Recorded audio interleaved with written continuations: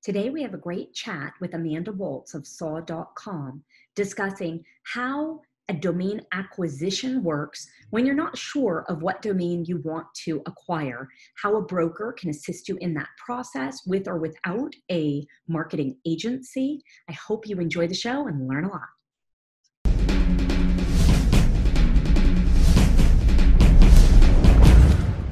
FD was built by domain investors to increase your inquiries, sales, and profit. Forget spreadsheets and archived emails. Manage your entire investment portfolio in one place using a secure and completely confidential platform.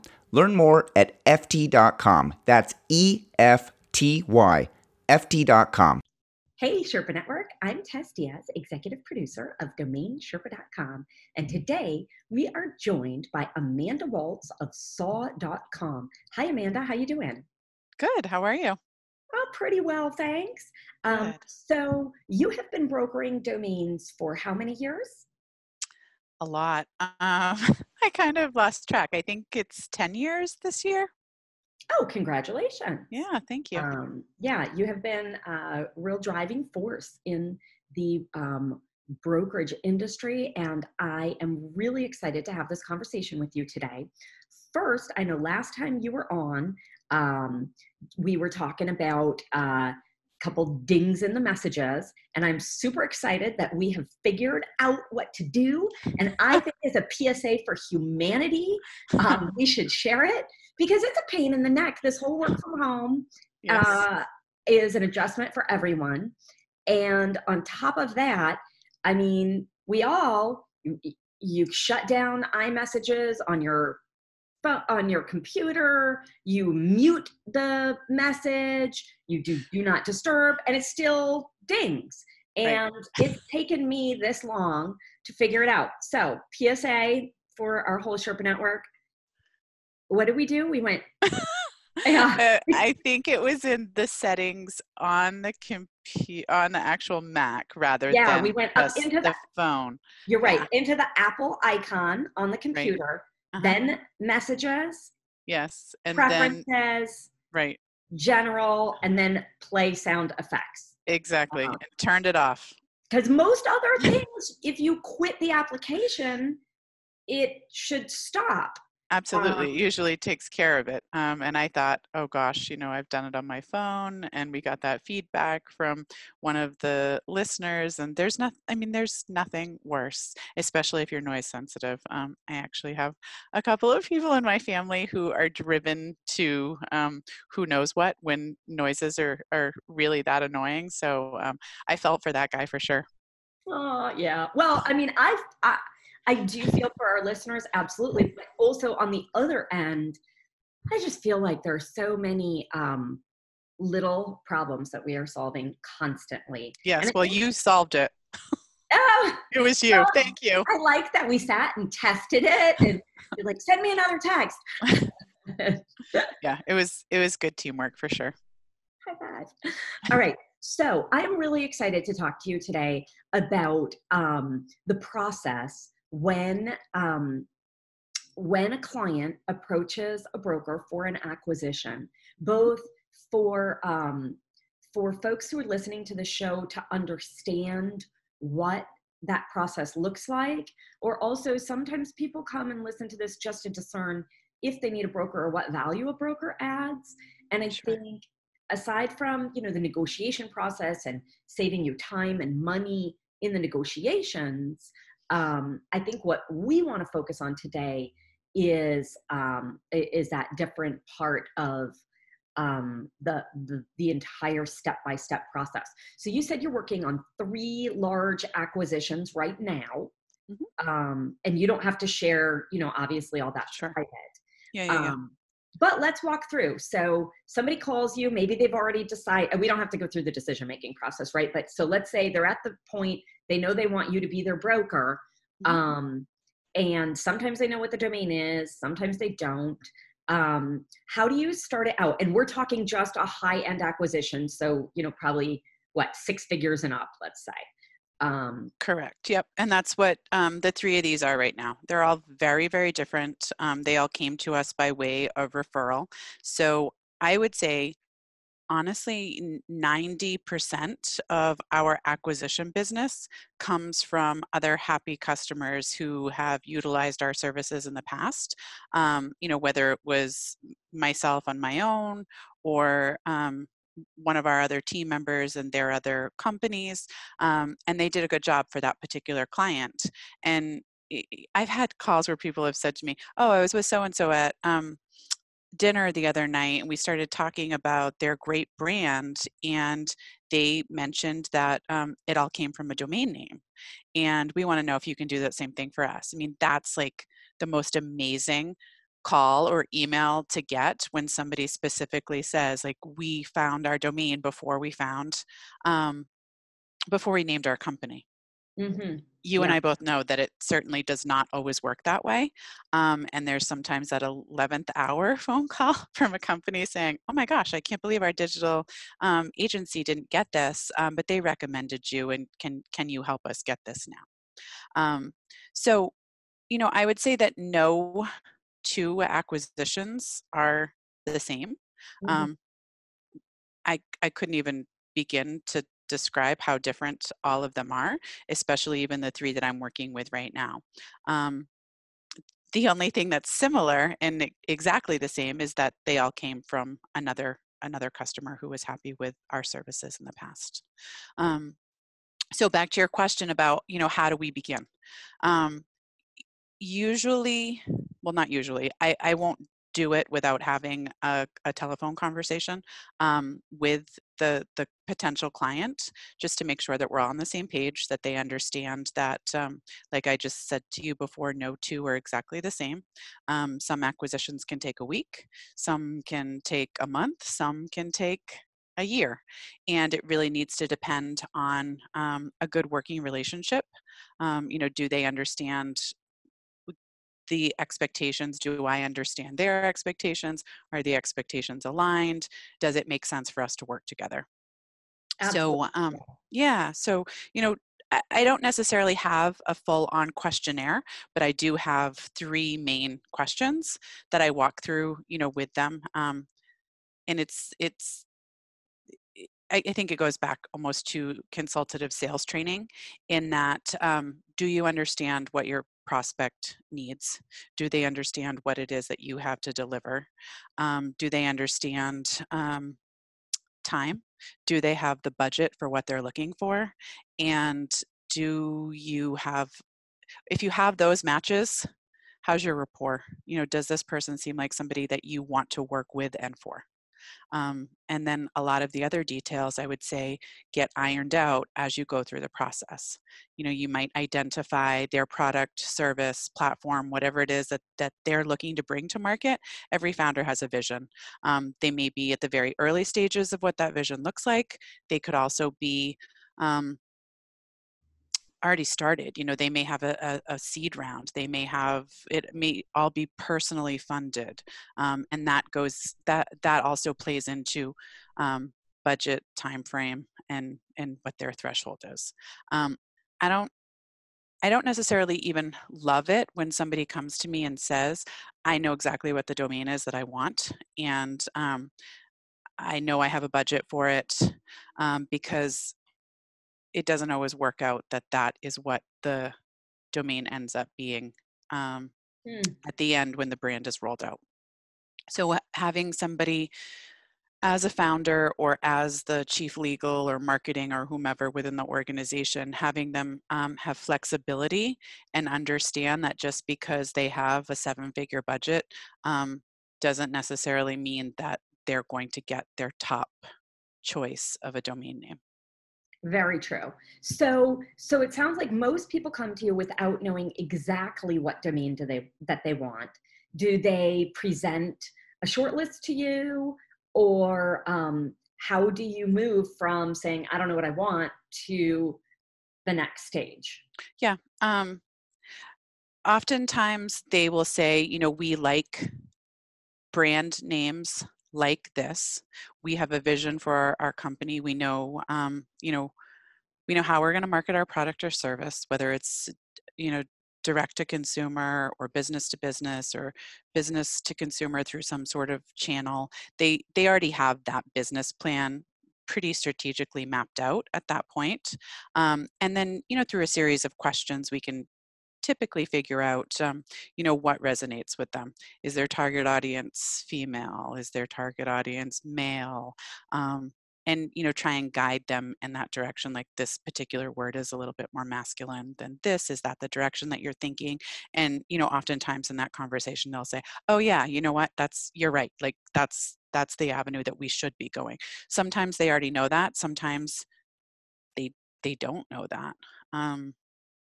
It really depends. I'm seeing a lot more companies that are willing to think a little bit more outside the box, as far as, let's say we have a client that's looking in a particular industry, a furniture industry, for example, and they understand that their target market may be starting out in the United States, but perhaps they want to expand globally, and they understand that a very large percentage of the United States is now Spanish speaking. Maybe we should start to look in Spanish language domains. And they can make that transition very easily and quickly, looking at data points and having our team suggest data points to them that backs up their theory. Okay. And what about like a branding agency? Are they usually, is it broker or branding agency? Is it in conjunction? What do you see there?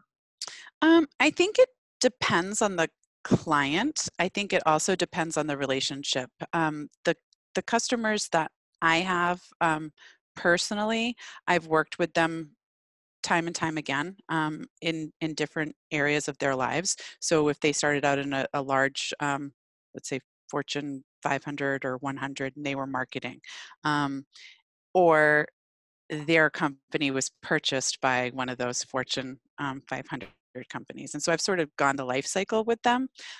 Sometimes they engage an agency very early on. Sometimes they engage an M&A firm very early on.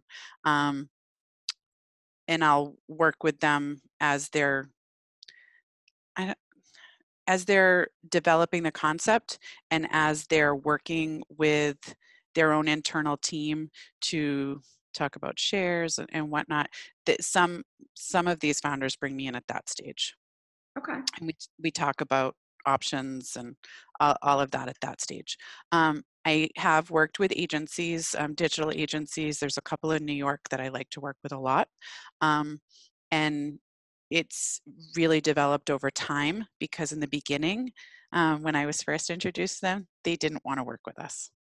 And not you personally, but I think a lot of branding agencies really miss the boat on the domain aspect. Completely. Yeah. Or they've got it. Like, they think they've totally got it. They are, there's one in particular that I work with a lot now, that in the beginning they were like, yeah, no, we know the .com's not available. We'll just do an IO. Yeah. And I was like, oh gosh, yes, you certainly could go in that direction. However, I don't suggest it. And here's why, your client and my client have brought us together today, so that we can try and work through this really quickly and make sure that we have alternatives in the .com. Should we not be able to get the first choice, we're not going to immediately pivot to a .io. Like, that's why we're all here today to talk about this. You're a great collaborator. Yeah. So whether you're working with the branding agency or not, you're definitely contributing on that end. You hear, and I've, it's definitely done the same and seen the same over at Media Options doing brokerage there. So you kind of present this short list as you work together on ideas, and what their concepts are, what they want to connote, what, if they had any budget in the world, they would want, just to help say, okay, if this is what you would get if every domain in the world was available, that helps us know which direction to take. And Then how do you start pricing that out, or knowing what their actual options are, what's on the market. Yeah. So I work with a lot of different other brokers and also with owners, portfolio owners, to be able to know what they have available. And usually I'll go to some of the larger owners and say, okay, I have a client that has a budget of 200 to 600 for the right domain. They'll go to 600 for the pie in the sky, like their absolute ultimate. And this is the type of service that they're looking to roll out. What do you have that you think could fit into this? And then I just keep good records of what they've given to me. And then sometimes I'll go back and say, they most of the time they want to know, like, okay, they send me a list of 30. What do I think that my client is going to like off of that? And I'll pick out usually 3 or 4 and say, this is what I'm putting on my short list. This is what I'm recommending that they continue to look at. And the rest, I don't really think are going to be a fit for them. But is it okay for me to keep them on a list and check back with you and, next month I will most likely have a different client who will have similar requests. Would that be okay?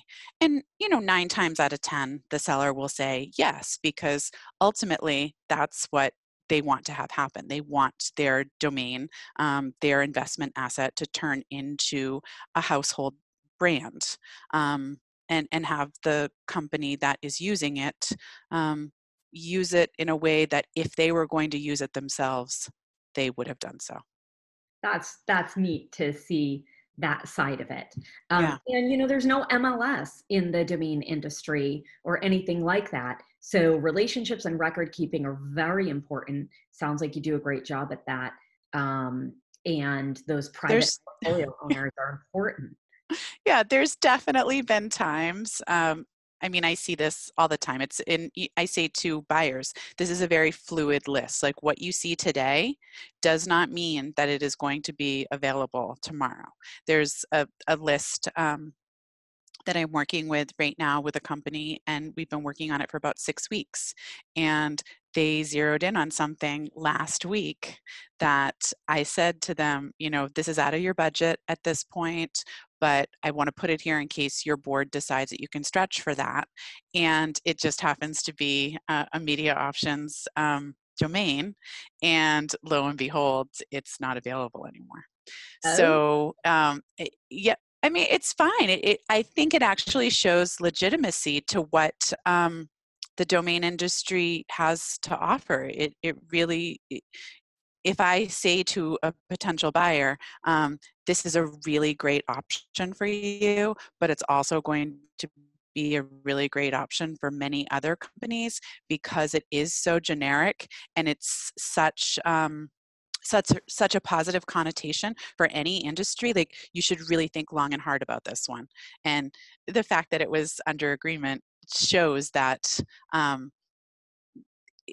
That legitimacy. Yeah. Exactly. Yeah. Oh, interesting. Yeah.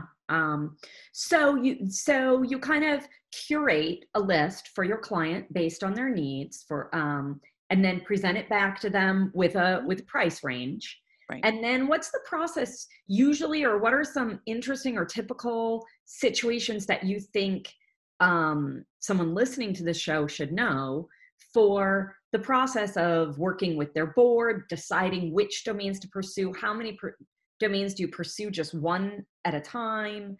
Yeah, it's interesting. I've found very recently a lot of these clients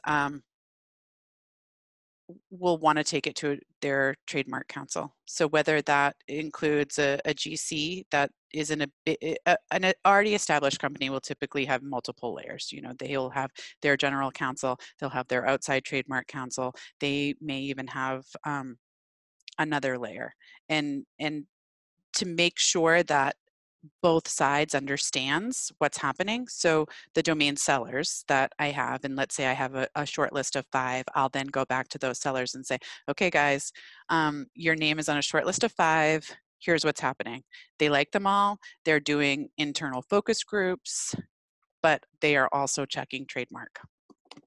Okay. And even though a domain is a generic term, if a customer wants to use it in a particular vertical market, it, I do think that they should absolutely go through that process of making sure in that vertical market, whether it happens to be, you know, food service or the furniture market or financial services, whatever it is, you want to make darn sure before you start negotiating that you've already crossed your T's and dotted your I's and made sure that somebody who knows what they're talking about legally has signed off and said, yes, you can use that with a fair amount of not being bothered by anybody else in that vertical market.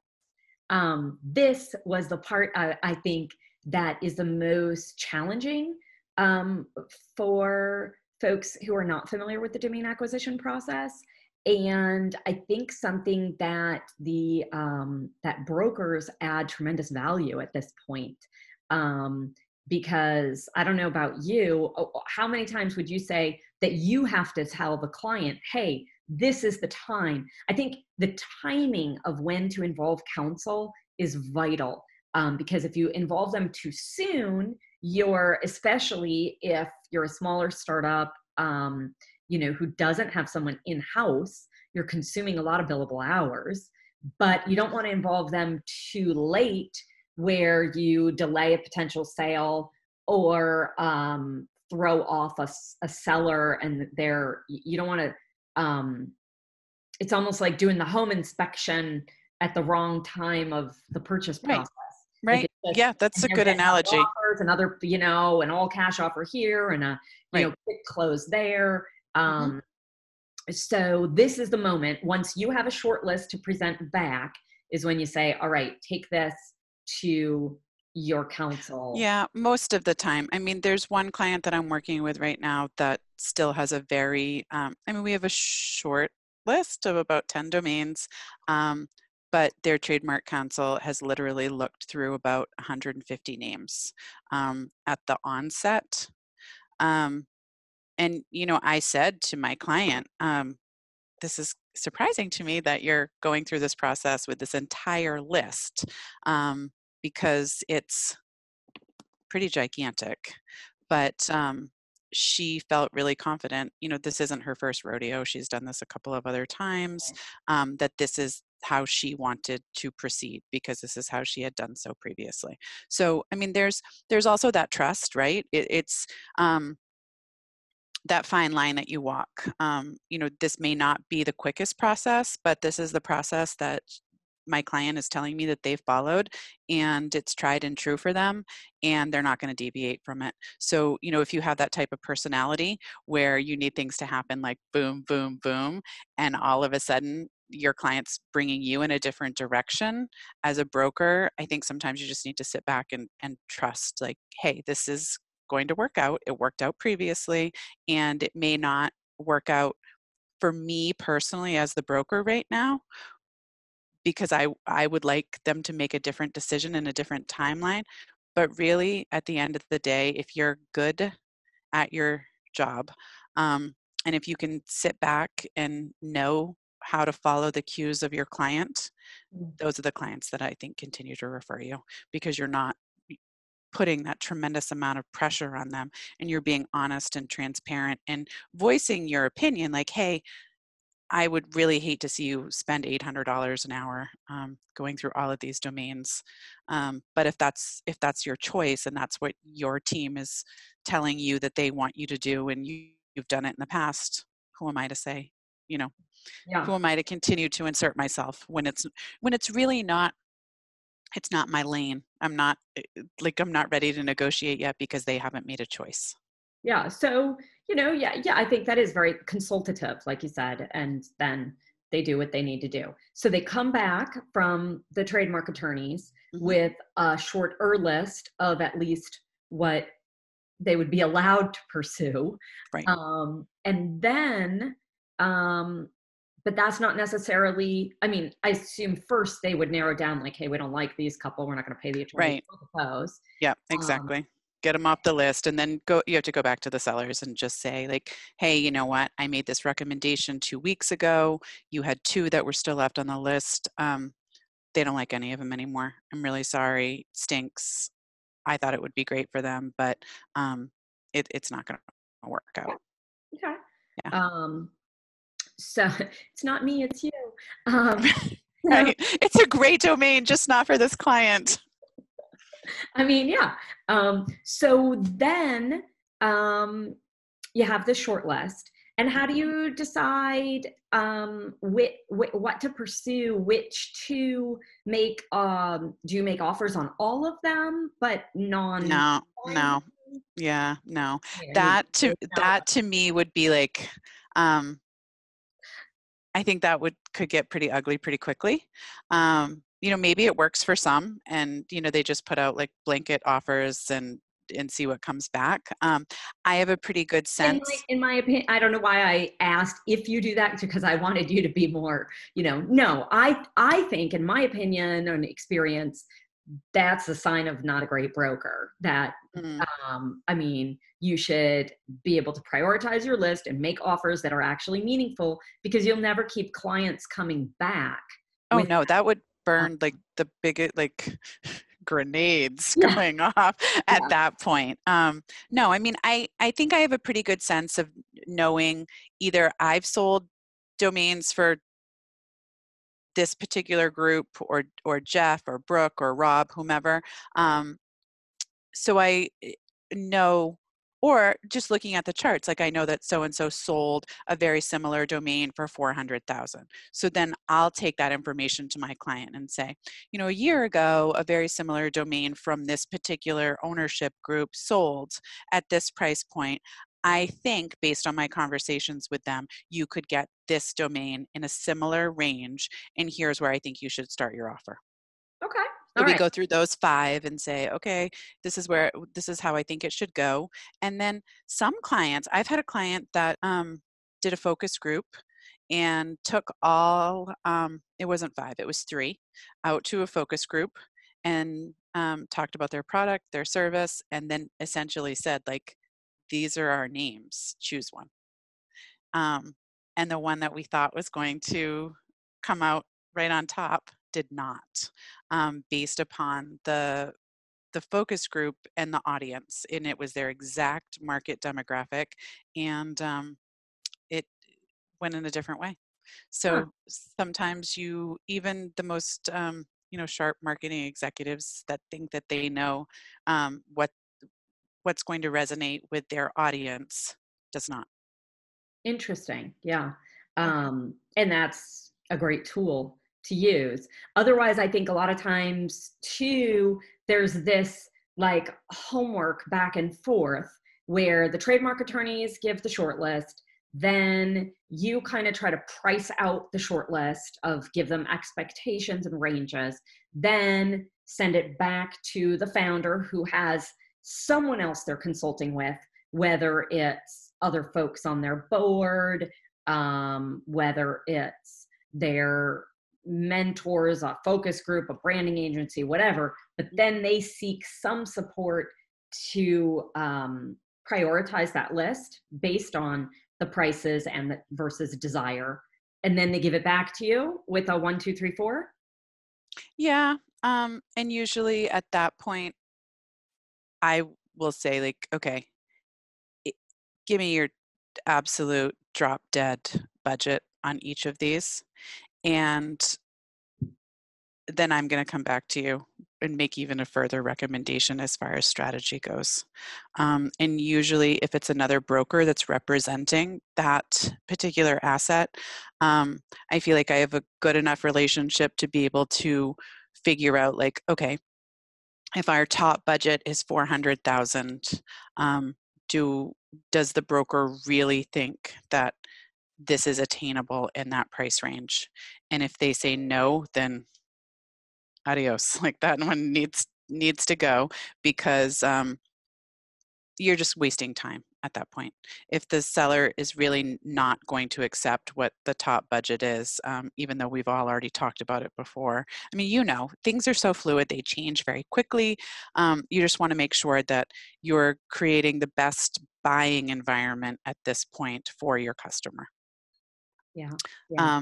And then, if you have the good buying signals and the other broker or the owner of the domain is like, yeah, you know what, if it was an all cash offer and they could close really quickly, I would let it go for that price. Or absolutely not. Like, I get inquiries on this name all day long, every day, and I just don't need the cash right now. And that's cool too. You just know, like, okay, this isn't going to happen, or I think there's a very good chance this is going to happen. Okay. All right. So, what further in the process then do we need to know? Next, it's just you start making the offers, and you have to decide which ones you want to wait on or further negotiate versus which you just want to move to the next domain on the list. Yeah, I mean, at this point, you've got a pretty short list typically, usually, 3 to 5 domains, I would say. And I usually have them stack ranked at this point. Like, if this, then that. Like, if you can't get this, what's your plan B? And usually at this point, you figure out pretty quickly who's a motivated seller. And if you start making offers and things are going back and forth pretty quickly, this is when your buyer really needs to make a decision. And at this stage, this is usually the only time that I get more, I don't want to say aggressive. I actually don't like that word. But this is when I get more serious and say, okay, this domain does get a lot of interest. It could lend itself to many other industries. If you really want this one, like, let's not mess around. I don't want you to think that you're going to get this and then in the end have, I don't know, $30,000 stand in your way because you didn't make a decision quick enough. Yeah. I think, Amanda, you are not ever aggressive. I think I literally went to thesaurus.com for this because I was like on the tip of my tongue. I think you were assertive but I think the best word is emphatic. I think you know when to underline or highlight something. And that's really, really important to know, just like you were saying earlier, to know when to let things go and when to say, hey, pay attention, this is important. So I'm going to use that with my husband and my kids when they tell me that I'm at that point where they're like, back off. I'm going to say, no, I'm sorry, but I am really assertive, not aggressive. And then you take out your awesome glasses. Oh, the glasses. Yeah. You'll laugh at this. They hid them somewhere on me because when I came into my office today and they knew that I was getting back on this call, they hid them. I think they were afraid that I was going to wear them. So mean. So Amanda has these super edgy, really cool Velma glasses, as her children call them. And they would rather her be blind. She's seen 4 of me right now in sacrifice for her high school and middle schoolers to still because all the teenagers are watching Domain Sherpa. I know. That's what I said. My daughter says, she goes, I don't know, Mom. Maybe somebody else's kids are going to be like watching it with them. Oh, okay. You never know. Hilarious. Yeah. So where were we? I don't know. I can't see you. I think we were at almost like go time. Like we're in the thick of it with the negotiations. And this is where I think, sometimes the founders of the company, they're not losing sleep over this because they know that they have a plan B and a plan C if all else fails. But this is where I think they start to get a little bit more assertive too. Hey, I want an answer back. Hey, we need to name this company, Amanda, like, let's go. Because you're so close. Yeah. Right. Exactly. Yep. And I'm sure they have a queue of things waiting for once they have the name defined. Oh, Yeah. I mean, they've got creative waiting, they've got legal waiting because they have these documents that need a name of the entity. There's, all of these things that are not my specialty. But I think what I hear from a lot of clients is that the reason that they work with a broker, whether it's us or another broker, is because we take that tedious aspect of the research, the negotiation off of their plates so they can focus on all these other pieces that need to come together before launch. Yeah, yeah. Um, Makes sense. So I think that was a good start to finish of the process. Are there any interesting stories or gotchas or anything you want to share? Any little anecdotes or tips you think we missed or you think we covered it? I'm sure there's something that somebody will say that we missed. That's really our process. There's I guess one key takeaway that we probably did miss is if there isn't a budget for the particular service or platform, if all the stars don't align, right? So let's say they have champagne taste, but beer money for this particular project or service. We'll still find them something. I mean, we'll absolutely find them something. We never say no. I've worked with clients that have bought very small budget domains to start out, and then we've upgraded them later. I've worked with clients that are self-funded, that know how important a domain name is to them and have their budget built way ahead of time. But I think that our team personally, and I think there's lots of other teams out there that do this too, just because they don't have a 6-figure budget or even, a 5-figure budget, my referrals are like gold to me, and you never know who's on the other line. Like, you really don't. You can do tons of research on LinkedIn, you can do all of that, but you really don't know always who's going to be the next whomever, whoever your favorite famous founder is. You don't know that the person that you're talking to on the phone isn't going to be that next person that, who knows, like comes up with the vaccine for COVID. You have no idea. Yeah, you're right. So You're right. And there we are some we really unusual ideas and out of the box thinkers. Do you think, I feel like the domain industry is made up of a lot of quirky personalities because people need to be out of the box thinkers to get involved in the domain industry. It's not something you can take a class on, get a degree in. It's, a newer asset. I love how Drew Rosner always says, he's like, there's no other asset has appreciated over the last 20 years like as much as domains have, and yet so few people know about them or intimately understand them, which you would think there'd be some motivation. But anyway, I feel like startups and founders more is in that arena than in the Fortune 100, 500, whatever's who are just developing a new product or service. I feel like those folks are a little more creative and quirky too, in a different way. Does that affect your engagement with them or your Yeah. approach? Yeah, I mean, I think you approach every situation a little bit differently. You learn how to engage with different customers in different ways. Um, yeah, I 100% agree with where I think you're going with this. Some of the Fortune 500s, the executives or the marketing folks or the legal folks there have they have a very one-sided view of how this gets done.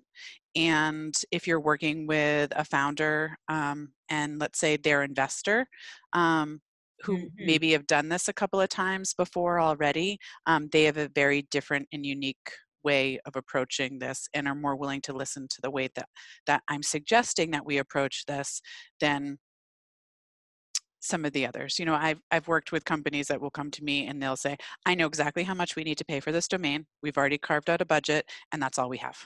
Okay. And you would think that they would have a lot more money to spend on something like this based on their earnings calls. I guess we'll say that. Just a little bit more rigid in their approach to domain acquisition. Okay, interesting. Yeah. Very cool. So with these 3 acquisitions, I wish you well. I hope that some of them we could hear about on a future Sherpa. I hope so too. If Because not, they're so exciting. that's really cool. Yeah. And Yeah. if not, I'm sure we'll have something else to talk about. But more than that, I hope you find your glasses. Me too, for sure. Oh, thank you for taking the time after, Thank you. I know yesterday was a rainy day in Boston. Did you have hail, did you say? We did. We had hail. It didn't last long, but the wind that came with it made internet with 2 homeschoolers and my husband that runs Zoom calls all day long. It makes the bandwidth here a little spotty when the wind starts to blow like that for whatever reason. I bet. Well, I think the wind and hail was just the collective crying of all of Boston over Gronk. I agree. I'm still not over it. I can't remember if I was talking to you about it. I actually said to my husband a few weeks ago, could this really ever happen? He's like, you're dreaming. And my son, who is such a Pats fan, he's like, Mom, he plays for he's a personality for the WWE. That's never going to happen. And literally yesterday, school canceled for the rest of the year and Gronk follows Tom. Unbelievable. Yeah. Big change. I actually think it's going to be, I talk about great negotiations. I think, there's that legacy, that, heartbreak, but also, Tampa's going to sell out. They're going to do. I know. It's going to be, and you know what? The only silver lining in this is that my parents live in Tampa. And so I can, have a reason to cheat a little bit, right? Oh, that's cute. I like that it's cheating to you. I wouldn't ever even consider, even if my parents did live in Tampa, but no judgment. But I also think, the Pats getting a 4th round draft pick. They're smart. They got to rebuild. I hope they use it wisely.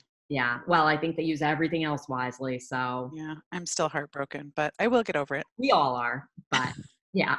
So on that sad note. Yes. Keep watching the birds in Boston, and we'll see you next time. Okay, sounds great. Thank you so much. Thanks, Amanda. Bye. Bye.